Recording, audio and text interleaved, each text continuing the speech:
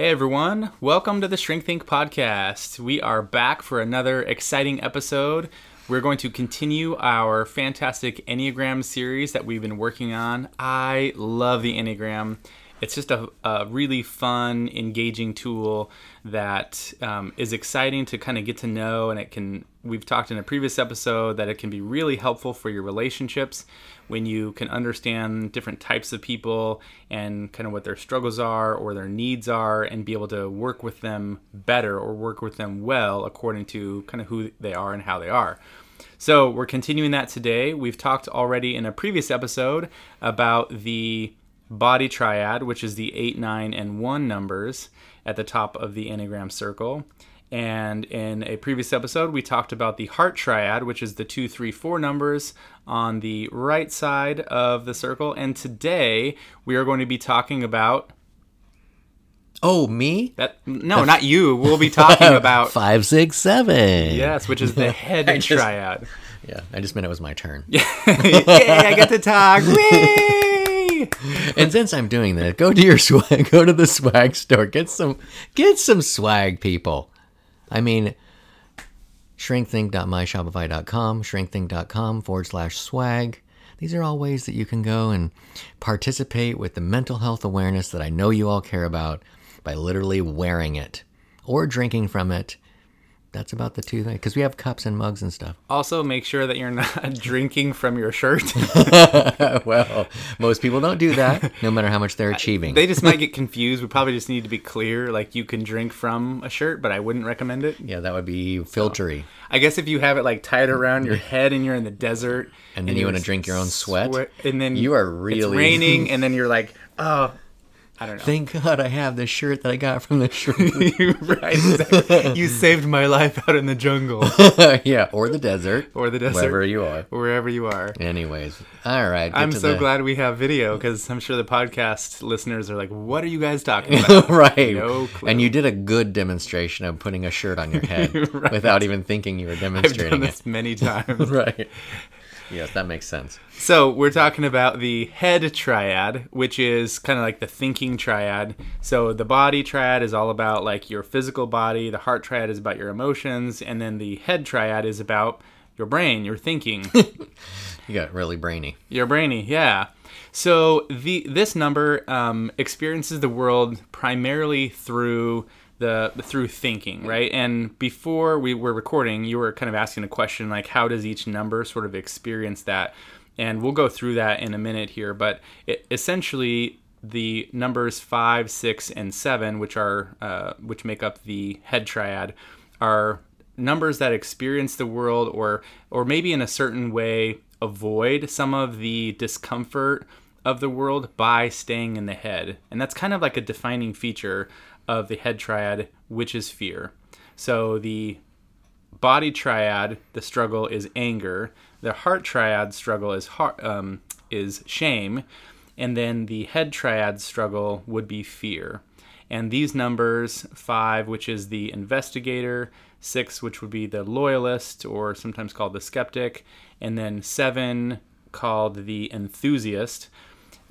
These numbers essentially kind of want to avoid some of the discomfort and the fear that they experience in the world and get to a place of security, and they do that by staying in their heads. So part of why I was asking Aaron about what I was asking, and I think I said this on a previous episode, I am dangerous with the Enneagram. Like, I know it. That's true. You can hurt people. I know. I'm not hurting. I hope I'm not hurting people. I know. Your Enneagram 2 heart was like, oh no, I just want to help. I don't want to hurt. I'm filled with shame. Go back and listen to our previous episode. Yeah. So I know the Enneagram, but I would not say that so I can use it to help people, but if you were like, I want to get into the Enneagram, I'm not your guy. Like, I'm not at that place. So some of the triad stuff is, like, in my mind, kind of next level. And so I defer to Aaron. So I was kind of like, okay, before I sound like somebody who doesn't understand anything, tell me some things, like, before, so then I thought, it doesn't really matter. We'll just go with what we go with. But I think it's really interesting how even inside of a triad, each number seems to have their own unique take on how they experience whatever they experience. We talked before, the 8, 9, 1, 2, 3, 4. Even though they've got the body triads, got all their individual 8, 9, 1s deal with anger differently. 2, 3, 4s deal with issues of shame differently. So now we're dealing with the 5, 6, 7 that deals with issues of fear differently. So you want to start with the 5, or what are you thinking? Yeah. Let's just kind of run around this triad from the 5 to the 6 to the 7. So the 5, it's interesting. You asked a question before about like, is this like personality? Is this like introversion, extroversion sort of a thing? Or is it fear? For the 5, it's kind of both. And what I mean by that is a 5 will tend to be somewhat disconnected from the world or detached from relationships and people specifically because they will engage on some level, but it drains a lot of their energy. And so they will prefer their own kind of little world or own space in their own head for whatever they've created to think about. They will prevent fear by accumulating mass amounts of knowledge. 5s can often be people that just know random facts about everything. The interesting thing too, like adding it. So I've got a couple that I'm working with right now, and one of the people is a 5, and she's probably extroverted actually. And it's interesting because like one thing I've noticed about 5s is that they're not as uncomfortable with dissent that you might see with other people, like as a couple. You would think like, oh, they're kind of afraid, so they got to research. They'll just keep asking questions. It's like in a way they don't totally connect to what's going on with it, and they can actually in a counseling scenario it can be kind of distracting because like you'll be at the moment where there's kind of an important thing. And the 5 won't react. Like you think, oh my gosh, this person's they're laying this out there. And the 5's like, okay, well, it's interesting. I was reading also, and they'll just add in something else that they know, or they'll start, she'll take like a lot of notes that she's going to research later and see what's going on. But if I, as a therapist, get sucked into that, we will go nowhere. I mean, that 5 could talk the entire time. Yeah, because essentially that's part of like being somewhat detached or disengaged emotionally, right? The emotional aspect of relationships and even of their own selves is a weakness for 5s. And I could say probably 5, 6, and 7s because they will defer to their head, to knowing things. And so it's a massive energy drain for 5s to engage and to try to understand and work with the emotional stuff. So it's kind of like, a classic example of this might be like an image or a scenario would be you're having like heart-to-heart sort of a conversation, and one of the partners is sharing their heart or whatever, and then you look over at the 5, and the 5 has got doing like the thinking man, and they're like, oh, that's interesting. I heard that you said that this is the thing, and I actually know that if you do this and this other thing, that's actually more accurate. Or they'll ask questions like, well, you said this. Did you mean this, or did you mean this other thing? Because this one means this one thing, and this other means this other thing. And you're like, yeah. I was sharing my heart with you. Can't you like read between the lines? Like, no, they're not. They're not like present emotionally like that. They're really in their head evaluating what's happening and trying to know what the right things are, but what's true and what's good. Which is why they will research to know stuff, because that's where they feel safe. And if they can know the things the right way, the process, the pattern, if they can know and understand what's going on, then they can feel safe. But they sort of stay hidden in that knowledge. I think the book knowledge component or the researcher component to 5s gives the illusion that they're introverts. And of the couple 5s that I've had, like, and I say couple 5s because I'm talking about purists, like wow, you're a 5, bro. Both of them that I know are extroverts. They're totally fine going out socially and hanging out. I just don't think, like you're saying, they are conserving energy. They're not like doing, that's like a big research group that they're in. They're just learning and learning. Observing. And learning. Yeah. Mm-hmm. And so it's like, but I think there's the other, maybe, I don't know, from an introversion standpoint, it's kind of the perfect excuse not to go out. Like, because you're learning anyways. You're like, I need to get this done. I need to read. I need to understand. Blah blah blah blah blah. So you're maybe on the internet or you're doing something that is learning something, and you're not going to some social gathering. Right. Yeah. If they have to make a decision, they will research like crazy and know all the reasons and the ins and outs. You know what is feeding into their decision. Sixes. If we can move on to that, sixes are often they can be so. The Enneagram is made up of 9 numbers, and they're sort of at the center of that circle is a dot that points up and then points out to like the 3 kind of central numbers of each triad. Like the flux capacitor. Sure. That's a Back to the Future callback. You've got the 9 that's in the middle of the body triad, the 3 that's in the middle of the heart triad, and then the 6 would be the middle of the head triad. And the 6 would be the one that can kind of experience fear. Different 6s can experience this almost like in 2 opposing or extreme ways. You've got the one that can be extremely fearful of like everything, and then you've got the other version of the 6, which we can call counterphobic, meaning they go toward their fear and they try to sort of overcompensate by being maybe excessively strong or a little bit more brazen or direct to confront their fears, and that's how they sort of avoid experiencing fear. It's not necessarily courage, although sometimes it can be, because sometimes it can be a little bit foolish. Because it's still driven by fear. I'm afraid, and so I'm going to go all the way in and find out what's going on. I'm going to jump in the Shark Tank, bro. Exactly, and see what's going on. And that can be a really good thing, you know, in some ways. 6s are also really good strategists, and they stay in their heads or get sucked in their heads by problem solving.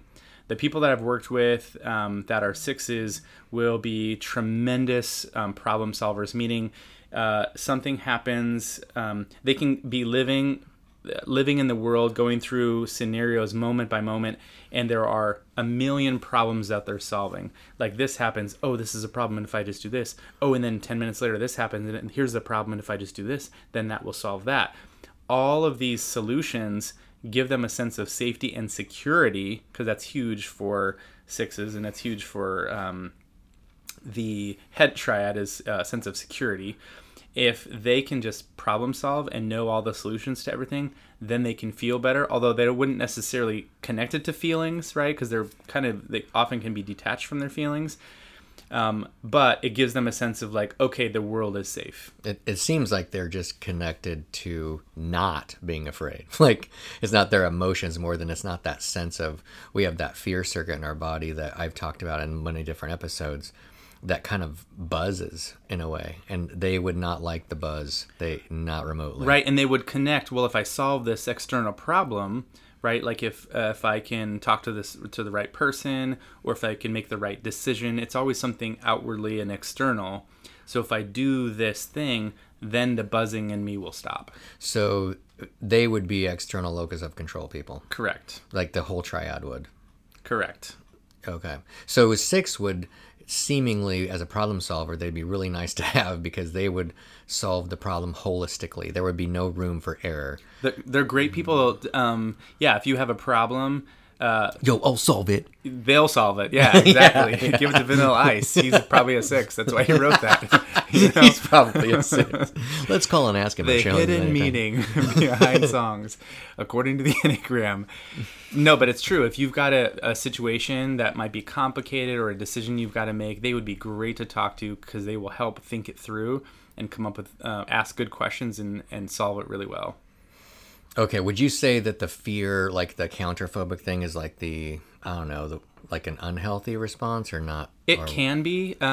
It kind of depends on how the person goes about it. I was telling you before we were recording that 6s can sometimes, or these versions of 6s, these counterphobic 6s can sometimes mistype as 8, which 8s are like very direct, very almost like fearless, right? They, but in a very, very different kind of a way.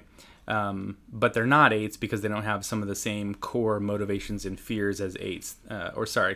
Motivations and fears like the body triad stuff and the anger stuff. These counterphobic 6s would still struggle with fear and anxiety. Okay. Okay, makes sense. So, what about sevens? So sevens are our enthusiasts, and they are awesome. They are super fun to be around. They hate being bored. They don't like being bored, but they are great people because they sometimes they can be the life of the party. But either way, it's kind of like they are the lifeblood of a group or lifeblood of if you're getting together. Like there's just a certain energy that they have that they carry that they're always trying to kind of maintain. And they do possess that energy, and it's really exciting. It's when you're with them, it's very infectious in a really, really fun, good way. And I'm just using the word fun also because that's something that sevens will look for and try to embody a lot is like, where can I have fun? How can I have fun? Is this fun or is it boring? They really struggle with boredom because boredom sort of lends them into kind of or it could lead them into their own thoughts and feelings, into the pain of life, which they want to avoid really almost at all costs. In some ways, they don't even know that they're doing it. They're just trying to have fun and, be positive and that sort of thing. And that's great in some certain sense. But the unhealthy version of that is like, well, you're then not looking at the other side of things and dealing with actual problems. You're like sort of turning away from them and just trying to do something else to distract yourself from that by looking at what's new, what's novel, what's next. And again, those things can be really fun if you're around them and really exciting to connect with. But if it's an unhealthy version of that, then they're just really kind of avoiding the fear and avoiding dealing with the fear by staying busy and occupied. It seems I don't know. I'm not trying to put you on the spot because I'm just thinking of, it's almost like they're shifting it. So I was talking before about that, the buzzing. So if you think of fear like charging your system with like these feelings of anxiety, one main chemical involved in there, chemistry of physiology involved in that is adrenaline. So if you're a 7 and you shift it, fun also involves adrenaline. So it'd be kind of easy, maybe for a 7, maybe not for other numbers, but kind of easy to shift something that sucks into something that's fun real quick. So I don't yeah, exactly. So like you're talking about that buzzing, and it's kind of like if that buzzing is fear or anxiety, if I can shift and I can get some fun adrenaline, then that adrenaline can go above the buzzing of the fear and anxiety and almost like drown it out, right? It's like, oh, I'm having so much fun. Because, like fun, excitement can feel similar to anxiety or nervousness.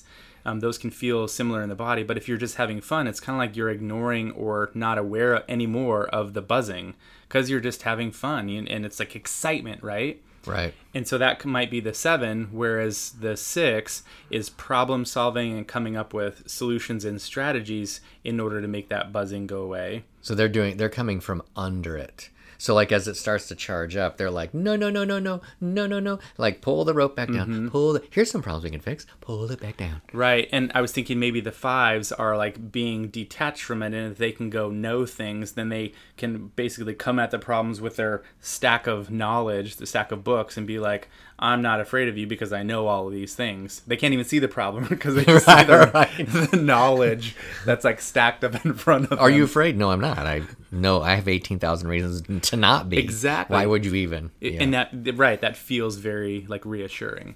So the 7s, again, like enthusiasts, I think in a lot of ways, some of the downside can be kind of being unrealistic about things, being a little bit idealistic. A lot of 7s are great starters for things. They're great like salespeople to put on the front lines for getting things going. They're great at getting people energized and going towards in a certain direction, but they can be terrible finishers and have trouble completing tasks. I've got some friends that have businesses, and they've hired 7s in their businesses, and the 7s will start things and then they will give the second half of the project to somebody else to finish often because they know they're great at the first part of it, but once it gets sort of monotonous or boring, you're kind of got to get into the details of it, the 7 gets bored with that and they want to pass it off. Now, let me just say really briefly, I've sort of painted the 7s as maybe seeming a little bit hollow or superficial. They can have depth for sure, And some of them can be superficial, but they can have depth, and they can also be extremely intelligent and extremely hardworking. I mean, like really, really, really brilliant, and have great ideas that are creative and outside the box, and be very hardworking on projects. It doesn't mean that they are incapable of investing themselves in the long term over something. Well, yeah, I think that sevens would be very natural at reinventing themselves from a business standpoint. Like they would be, I think, other numbers, like I think of my own, I would be nervous more to, not nervous is not the right word, but like I wouldn't want to ruin my business by reinventing it too much type of a thing. There'd be things like, no, I don't want, like I would deal with the shame of like, what was I doing wrong in the first place, or whatever. But I think sevens would be like, that's awesome, let's do it. Like, oh yeah, now we're going to add this that we're doing, like, and just like a new thing that's and awesome. People are going to love this, and it's true, and people love do. it. Yeah, Right. and you're like, dang, that's so cool. They're probably the ones that gave us the idea of telling us that we need to reinvent ourselves. But it can also be kind of confusing then, because it's like, oh, that's exciting, but then who are you? Like you've had multiple iterations, or you've revised so much. It's kind of like, okay, what is your essence, right? Yeah, I think other people in particular for sevens are good. Like if you're a seven and you're kind of like, okay, that's cool. You probably want to have from a business ownership standpoint or something that's going on. Bumpers on the bowling alley for you would be having a good friend to just blow your ideas on and then have them go like, oh, that's interesting, and get some feedback. And then so you can kind of decide what you sound like, because you're just good at being excited and good at having ideas, and probably better at that than most of the people around you. But like Aaron's saying, you can't shift them necessarily all the time, or else it's confusing. Yeah, and I think a lot of sevens would do well probably to have a wingman, somebody who's really grounded, somebody who can kind of talk sense into them, get into some of the nuts and bolts, some of the nitty-gritty details that they're not as interested in, or somebody who can take care of some of that, system stuff or that monotonous routine stuff that they don't necessarily enjoy. Right. Overall, this has been the head triad. I mean, hopefully we've kind of painted a well-balanced view of these different numbers. They all have their own struggles and fears, and also positive sides and good sides, and hopefully you can see if any of those relate to you, that those resonate, and it's great. Each number is just very unique and very different.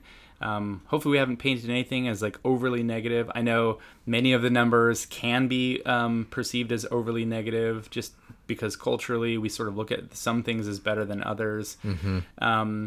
But just take that with a grain of salt. Like, these are not boxes that we've put you in, but just sort of things to think about that might relate to you, so you can get to know yourself and other people better. Yeah, well, thank you for joining us on the Triad journey. Have a great day.